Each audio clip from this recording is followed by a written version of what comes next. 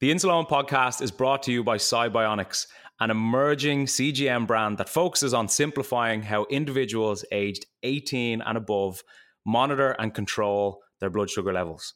Upon becoming available on the market, the Cybionics GS1 CGM has helped users worldwide navigate the complexities of diabetes management with more confidence and peace of mind. Thanks to Cybionics, now more people are able to view and share their real-time glucose data, receive customizable glucose alarms, and generate full AGP reports, all directly from an intuitive Cybionics app, empowering them with the necessary information to make better decisions about their health. Cybionics combines data accuracy and comfort of wear, which is important to us all, with a feature-rich app. The 14-day scanning-free and calibration-free Cybionics GS1 CGM aims to deliver reliable, seamless diabetes management experiences. For more, check out cybionicscgm.com. Welcome back to part 2 of this episode. I really hope you enjoyed part 1. Now let's get back into it. If you were to go back again, right, let's say go back to day 1, you're diagnosed, pre-absolute hell. What would you have done differently, if anything? Or what would you have said to yourself? Or what would you have changed, if anything? I would say, there's going to be bumps. There's going to be ups and downs, literally and figuratively. But I think the biggest things I would have told myself, like if I went back now to 7-year-old Ben and said, here's what you need to know, it's just own it. Just own the living crap out of it too. Not just, I own it, I have diabetes. Like I have diabetes and I don't care because it's part of my life. It's something that's a part of me. I'm going to manage it. I'm not going to let it determine what my fate is or what I ultimately end up doing. And I can still play sports. I can get strong. I can do all these things. And no matter how many people tell me that I cannot, I don't care. And just having that thick skin out of the gate, I think would have been really helpful. Also, that same breath, questioning some of the stuff with the carbs like we talked about before, right? Where, hey, if I don't want to eat 65 grams of carbs at breakfast, maybe I can have a different amount and that's okay. But, that would be a separate note. But in terms of the actual mindset, the confidence side, it is perfectly fine to live with diabetes. And while at that time, I think it was 1 out of every 400 or 500 people who had it, as you're a chosen one, instead of thinking that, you're some person that's different and it's not okay. No, you're chosen. You're about to do great things and you're going to show the world that you can do these things, and the world better get its popcorn ready because you're about to show out. It's going to be dope. That's how what I would tell. And 7-year-old Ben would be like, what does show out mean? But, we could define it in the terms that were needed. Do you feel like, Ben, as a result of that experience that you obviously had, like quite intimately with your diabetes, going through those different years as a kid and into a teenager, has that made you more resilient? Has that created a thicker skin even in other areas of your life? I would say, yeah, because I felt like I had to grow up a lot faster than a lot of other people because there was this underlying responsibility. So I felt like, I have to be in charge of my health. I have to make sure I'm dialing in things so I feel good, so I can do what I need to do. And I think then when just other situations would come up, whether it's, these days it could be, I don't know, relationship things, or it could be, planning events or whatever it might be. When something hits, I feel like it kind of just bounces off at first, and it takes a lot more to get through underneath, as opposed to, oh, this thing's horrible, my life is over. I have a lot more of, hey, it's going to be okay. I've dealt with far worse from diabetes. And over the years, I think too, it almost teaches you that failure is okay. And you embrace failure faster, you're going to be successful way faster. Love that you said you embrace failure faster, or you're more accepting of it, essentially, because the reality of it is when you live with diabetes, there's almost small wins and fails every single day of the week. And something that, again, took from your Instagram, which I loved, was an acronym that you used to avoid high or low blood sugar ruining your day, was ARM, A-R-M. Tell us about that. Oh, I love that because it just, again, it takes the meaning out of the blood sugar that you're about to give it. So it's, hey, my blood sugar, I'll speak in my, milligrams per deciliter, right? I'm 226 instead of oh my God, this is horrible, I'm failing, this is the worst thing in the world, and letting your brain just take you on the spiral, which then can impact the rest of your life. Just acknowledge, hey, this is happening. I'm 226. Respond. What am I going to do to fix this 226? Am I going to just correct it with a dose? Am I going to walk? Am I going to drink water? Am I going to do all three? What can I do right now? Okay, I've done, a correction. I took some water, and then move on. Go live your life, do your thing. Sitting there and looking at your CGM, or sitting there and testing your blood sugar every 5 minutes isn't going to change it any faster. If anything, it's going to make it 10 times worse because now you're stressed. So that's what I always advocate, is the ARM, acknowledge, respond, move on, and life will be okay. Love it, 100%. And I'm such a big believer in that. And I always look at it as, with any high or low blood sugar, I say, analyze objectively, don't react emotionally. Because when you react emotionally, that's where your head starts spiraling into, I'm up at 20, 25. That means I'm going to go blind. That means I'm going to lose my feet. I always feel as if it's more so what you associate with that blood sugar makes it worse, because like you've said, you stress out about it more. From all the patients and all the clients that you've worked with, Ben, mm-hmm. I know this is probably a difficult question, but what do you feel people struggle with more when it comes to their diabetes? The physical side of things or the mental side of things? Oh, that is such a good question. I know that's completely unique and subjective, like with each person, but even just from your experience. I don't know if I can necessarily give you one definitive, like it must be, or if it had to be physical or had to be mental. I don't think I could give you a good answer, but I could tell you it's probably 2/3 physical, 1/3 mental, at least from what I can see. But I think then, to your point, it might be actually flip-flopped, because I think I'd say the opposite. I think it's flip-flop. Yeah. I take that back. It's flip-flop, because no, it's interesting. But it's interesting that you even said that first, because I initially think it's probably 2/3 mental, then physical. Well, it took me a second. I'm like, I think it's two. And I was like, no, it's definitely flip-flop, to your point, because the physical is saying so much about, it influences the mental side so much. So you have that 226, you're now freaking out. That's the mental side. So a lot of it is, and I don't know who said the quote, but life is 10% what happens, 90% how you respond. Diabetes fits that mold exactly. Because the physical side, sure, you feel like crap. Your blood sugar's high or your blood sugar's low and you want to eat the whole fridge, and you do. And then your blood sugar goes high. That is going to take a toll physically as it is. And, the sleep that you miss, and, having to prick yourself, and it gets annoying. But the mental side of having to deal with it with zero vacation, 0 days off, you're with it all the time. Whether you want to acknowledge it or not is your choice. But that, I think, does take the toll. In addition to the constant micro decisions of, well, my number's high right now, or, well, I'm, 84. Well, what if this, thought about a possible complication comes into my mind? So yeah, I'd say 2/3 mental, 1/3 physical, but the two very much so feed into each other. Yeah, they're constantly in harmony together, because I always look at, again, even just from my own experience, my own perspective, I find the physical easier to deal with when my mental is in a better place. Like if I'm in a good, even just using the example of, if I'm in a good mood and if I am energized and I've slept well, like I feel good mentally, therefore I find it easier to do the physical things necessary, like go out for a walk and drink my water and pre-bolus and count my carbs, all these different things. And then doing that physical again comes back and benefits my mental, because my blood sugars are in a more stable place. I feel better as a result.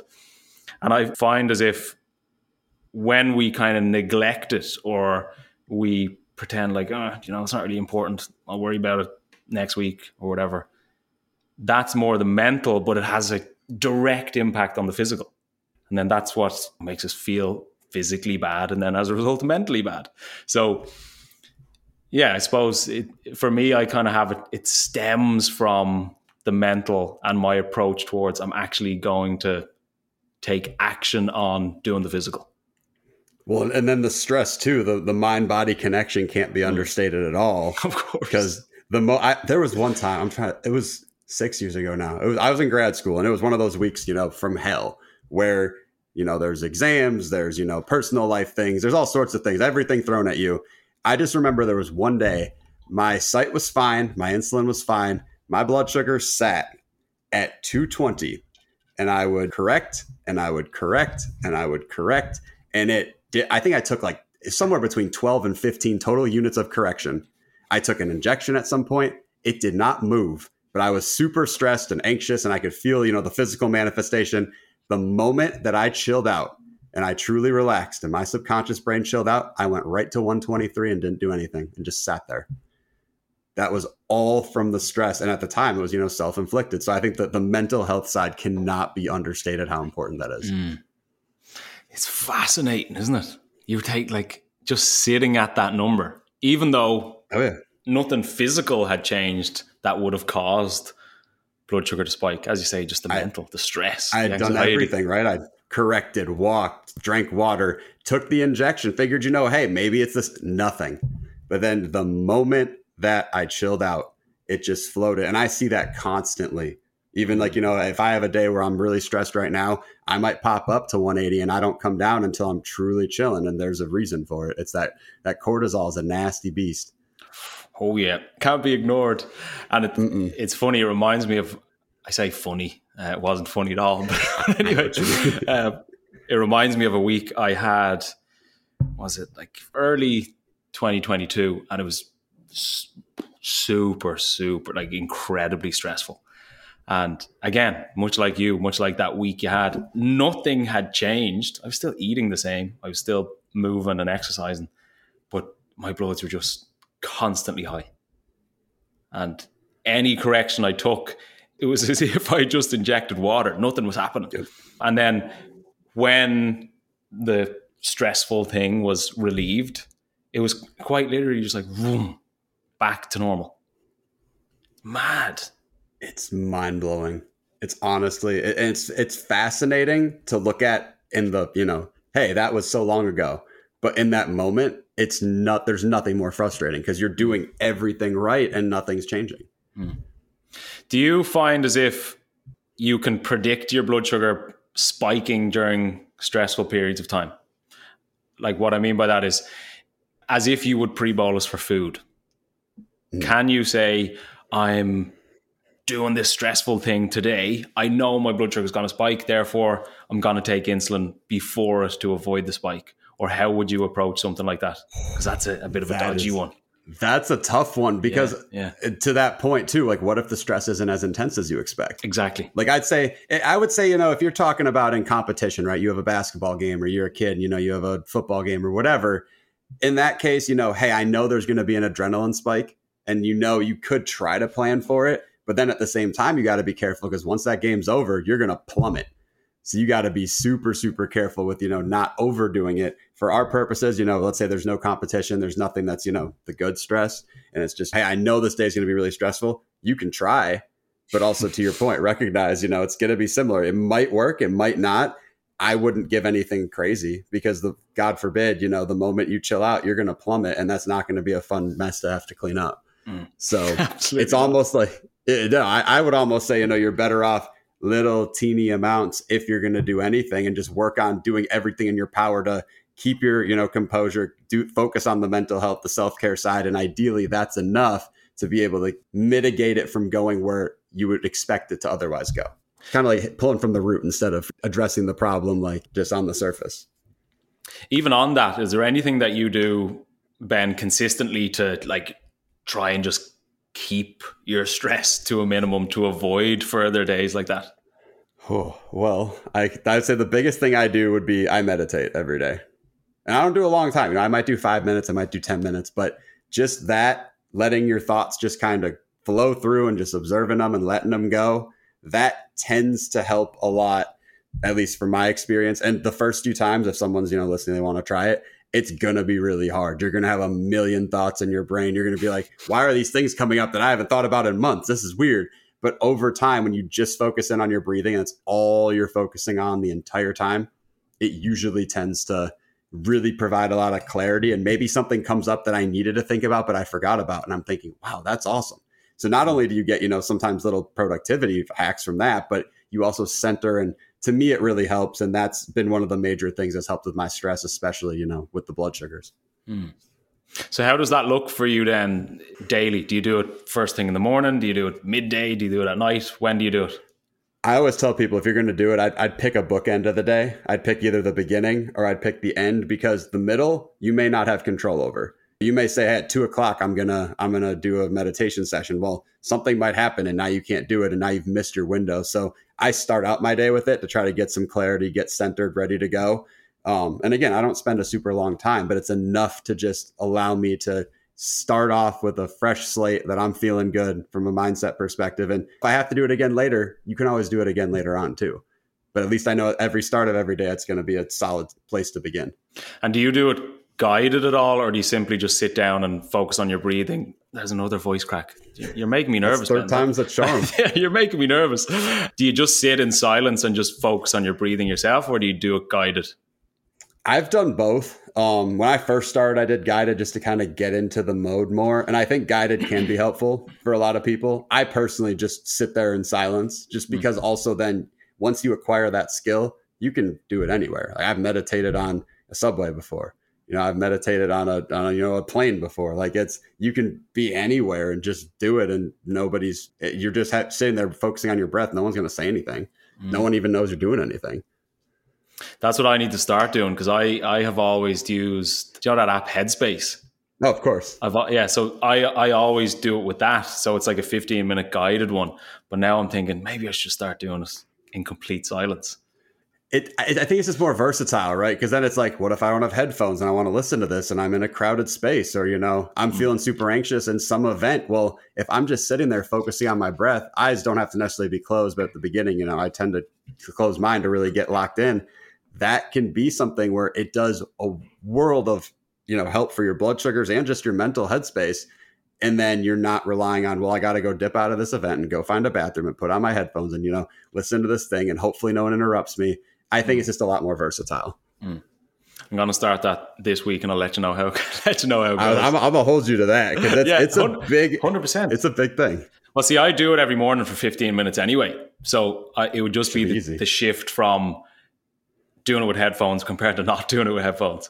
Before this podcast, Ben, I put up a kind of question box on Instagram. We got a good few questions come in, which I was delighted to see come in. I picked 3. If we have time to answer 3, let's go through them, right? The first one is, if you had to stick to only one thing to manage your diabetes, what would it be and why? Ooh, I'm assuming so I can only pick like nutrition or exercise or using a pump, I guess. I don't Presumably, know. Yeah. Just one thing. Wow. If I could pick one thing only, I would say I'd focus on the food.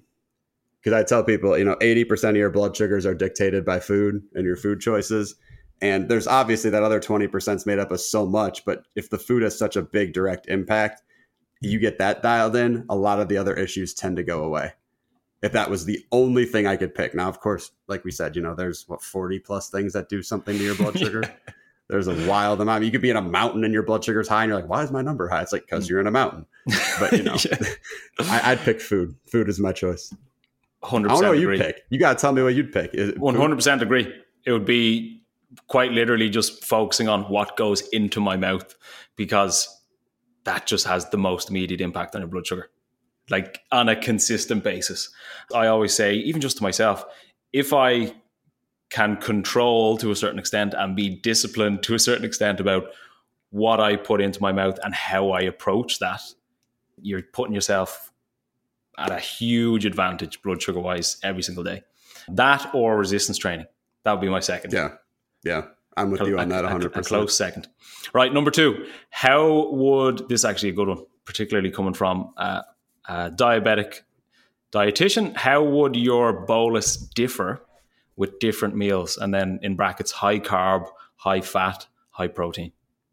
Ooh. You could probably speak for hours on that one.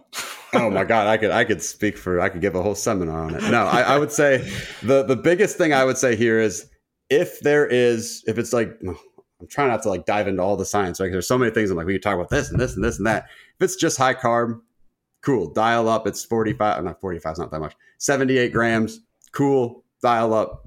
do your pre-bolus, done. But when you start introducing that fat, so that's just carbohydrate. That's carbohydrate. Just straight carbs. Just straight carbs. And I mean, maybe minimal fat, minimal protein. But if you're, you have a bagel, right? That would be a good example. But if you tell me, hey, I'm having that chicken Alfredo pasta, that is still on my mind, and I'm not afraid to say that. If that is what's going to be had, I am going to have to dose for that pasta. And then later on, I affectionately call it, now and later dosing, right? You're going to have to take something else because that fat's going to come back with a vengeance, and it's going to smack you in the mouth if you're not ready for it. So that you have to pay attention to. If it is just protein by itself, no carbs, nothing else, that will break down into some glucose and can raise your blood sugar. So you may need a dose. It just may not be right when you eat it. And then, we could do every combination from here, right? The fat and protein, it'll hit you, but it'll hit you slower. And later on, high carb, high protein, probably not going to do a whole lot. It's just going to be a normal dose and you'll be fine. But this is all the most high level, 30,000 foot view type of stuff versus the, very, very detailed per person type of thing that you would need depending on who asked the question. Of course. So to just even simply summarize that, if it's primarily just high carb, pre-bolus, yeah? Yep. Pre-bolus anything, but yeah. Yeah, well, of course. Yeah. If it's primarily high fat with carbohydrate, it's taking insulin for the carbohydrate and the fat later. Yep. And then if it's protein, essentially you're taking insulin at a delayed time to counteract the delayed spike. It pretty much, yeah. In the most simple terms, I think simplest terms. Well, because I could literally be like, yeah, you know what, this ratio of the protein breakdown, it should hit around this time. I'm not going to go into that unless we, do a whole that another day. We can do that. Exactly. We can do that another day. Last one. This is a good one. I'm interested where this one could go. How can I stop worrying about the long-term effects of my diabetes? Ooh, I like that one. So, I would say if somebody's really worried, if they've already experienced something, then, hopefully that's enough of a motivator to say, hey, I'm going to get on my game and I'm going to get on it now. But if somebody's, hey, I've had diabetes for 2 years or for 10 years and I'm worried about 40 years from now, I would say, similar approach is focus on today. If you're, anxiety is worrying about the future, right? So if you're worried about the future, that's not going to help support right now and what you need to do right now. I would focus instead on building that infrastructure so you feel confident in what you need to do on a daily basis. Build out, what is that food going to look like for you? What is that activity going to look like for you? What other lifestyle factors are you going to include so you have such a strong foundation that 40 years from now, you'll still be able to stick to that foundation. So I think that's the important thing. If someone's worried about the future, focus on now, because then you don't have to worry about a potentially bleak future. You get to choose what path you go on. And if you don't choose any path, it'll choose for you. Love it. Absolutely love it. We are very, very, very similar in a lot of ways. We think about our diabetes, which is fascinating to me again, right? And it's fascinating to me because this is pretty much the first real conversation me and you have had. The two of us have completely different upbringings, completely different backgrounds. We live completely different sides of the world. Yeah. But we feel almost exactly the same about how we approach our diabetes physically and mentally, which is kind of blown my mind, which is a fascinating thing. Couldn't agree more. And I always look at it, and we've spoken about it on this podcast before, around even if I catch myself thinking about the long term, I always just pull it in and focus on today, focus on right now. I always say, focus on my next meal, because the only thing you have control over is what you're doing right now anyway. So if you have that consistency and you have that routine to a certain extent, you have that confidence, that understanding short term, long term that you're in a good place, which is exactly, as you say, you're relieving that stress because you're not thinking about the long term. So I like that answer, Ben. Another thing I saw on your Instagram, which I laughed about, and it was just a quote, and it said, "Some low blood sugars don't require 15 grams of carbs." Yep. Love it. So true. So simple, but very important, because the way I always look at it too, it's all low blood sugars aren't treated or aren't created the same. Right. And I always say, you can be just dipping And then other times you can be dropping and crashing. The treatment to those can be completely different. So how would you generally treat a dip as opposed to like a crash? Oh, I'll tell people, and I have no problem with this, is like, you're 68, right? You're 70, 70 is not even really a low, but you're 66 and you're just chilling, like you mentioned. You might only need 6, 7, 8 grams just to get you back up into range. You're at 90, maybe 95. If you're absolutely tanking, you might need way more than 15. If you were just super active and you have active insulin on board and you just went from 120 down to 55 in 15 minutes, yeah, you're probably going to need a little bit more to just put the brakes on and then kind of see where it goes. Doesn't mean it's an open invitation to eat everything in your fridge, but it also, doesn't mean that you need to, just sit there with your 15 and just wait like you were probably instructed when you were first diagnosed. So it's really telling. I think the context, like you alluded to, is the most important thing. And then, of course, it's the context. And then also some people respond to carbs better, right? I might need 16 grams for a low that you might need 12 for. And that's okay. It's, it's finding what works for you and your body. At the end of the day, that's what diabetes really is, right? And again, I always look at like a correction dose and eating a meal and treatment of a hypo in a similar sort of way, because it's still a process of learning, how does my body respond to a certain amount of food or insulin, essentially, or at different times of day or whatever it might be. And I try and, where possible, look at treating a hypo similar to taking insulin, like a medication. Yeah. The candy corn is my life-saving medication. I said that to someone once and they were like, no, it's not. And I'm like, watch me. I've lost count the amount of times glucose tablets, the amount of times Jelly Babies, and the amount of times Sour Patch Kids in particular have saved my life, essentially, which is crazy to think. Ben, I have one more question for you. Shoot.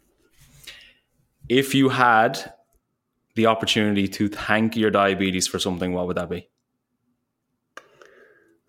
To thank my diabetes for something, I would say for that resiliency we talked about earlier, because not to say that, I wouldn't have any if it weren't for diabetes, but I think it is so much stronger and so much woven into the fabric of who I am as a person to not just immediately give up when a no or 2 no's or 17 no's is presented in front of me. That I think is the most impactful thing that it's done for me. And then I think also if I'm going to give, a 1A and 1B, I think just the biggest thing I'm thankful for is getting to interact with amazing people living with it that I never otherwise would have probably gotten a chance to meet, and then getting to change lives every day. Love it. Love the answer. Really enjoyed this conversation. Delighted we have finally connected and had a proper conversation. Where, Ben, can people find out more about you? Where can they find out what you do? My Instagram would be one of the top places. So it's at Man of Tzeel. So MANOFTZEEL.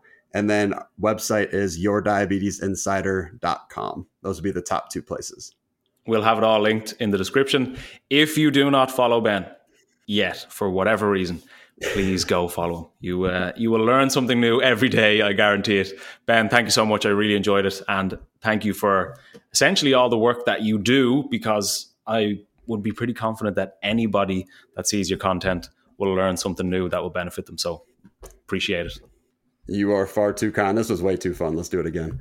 100%. I'll see you in Florida. Yes, sir. Right, take it easy, Ben. You too. Another massive thank you to today's guest. And if you haven't already, be sure to check out their social channels and links that we've included in the episode description. If you enjoy the podcast, which I'm guessing you do because you listen, be sure to rate, subscribe, and share. It really, really helps the podcast get heard by more people when you rate, when you subscribe, and when you share. If you feel that you've been able to benefit from it so far, likely someone else would be too. If you have any questions or stories for myself and Graham, please do not hesitate to reach out. We absolutely love getting in the email stories and questions. You can do this through theinsalonepodcast@gmail.com. And if you would like to learn more from me, stay connected, or even work with me and other people living with type 1 diabetes who want to be fitter, healthier, and happier within my Type 1% Better online program. You can message me directly through Instagram, or you can fill out an application form through the link in the podcast description. And as always, another massive thank you to you for your time and your ears. We greatly appreciate you showing up each week, time after time, ready to gain knowledge and confidence around your diabetes management. So until next week, have a good day, have a good week, look after those blood sugars, and I'll chat to you soon. Take it easy.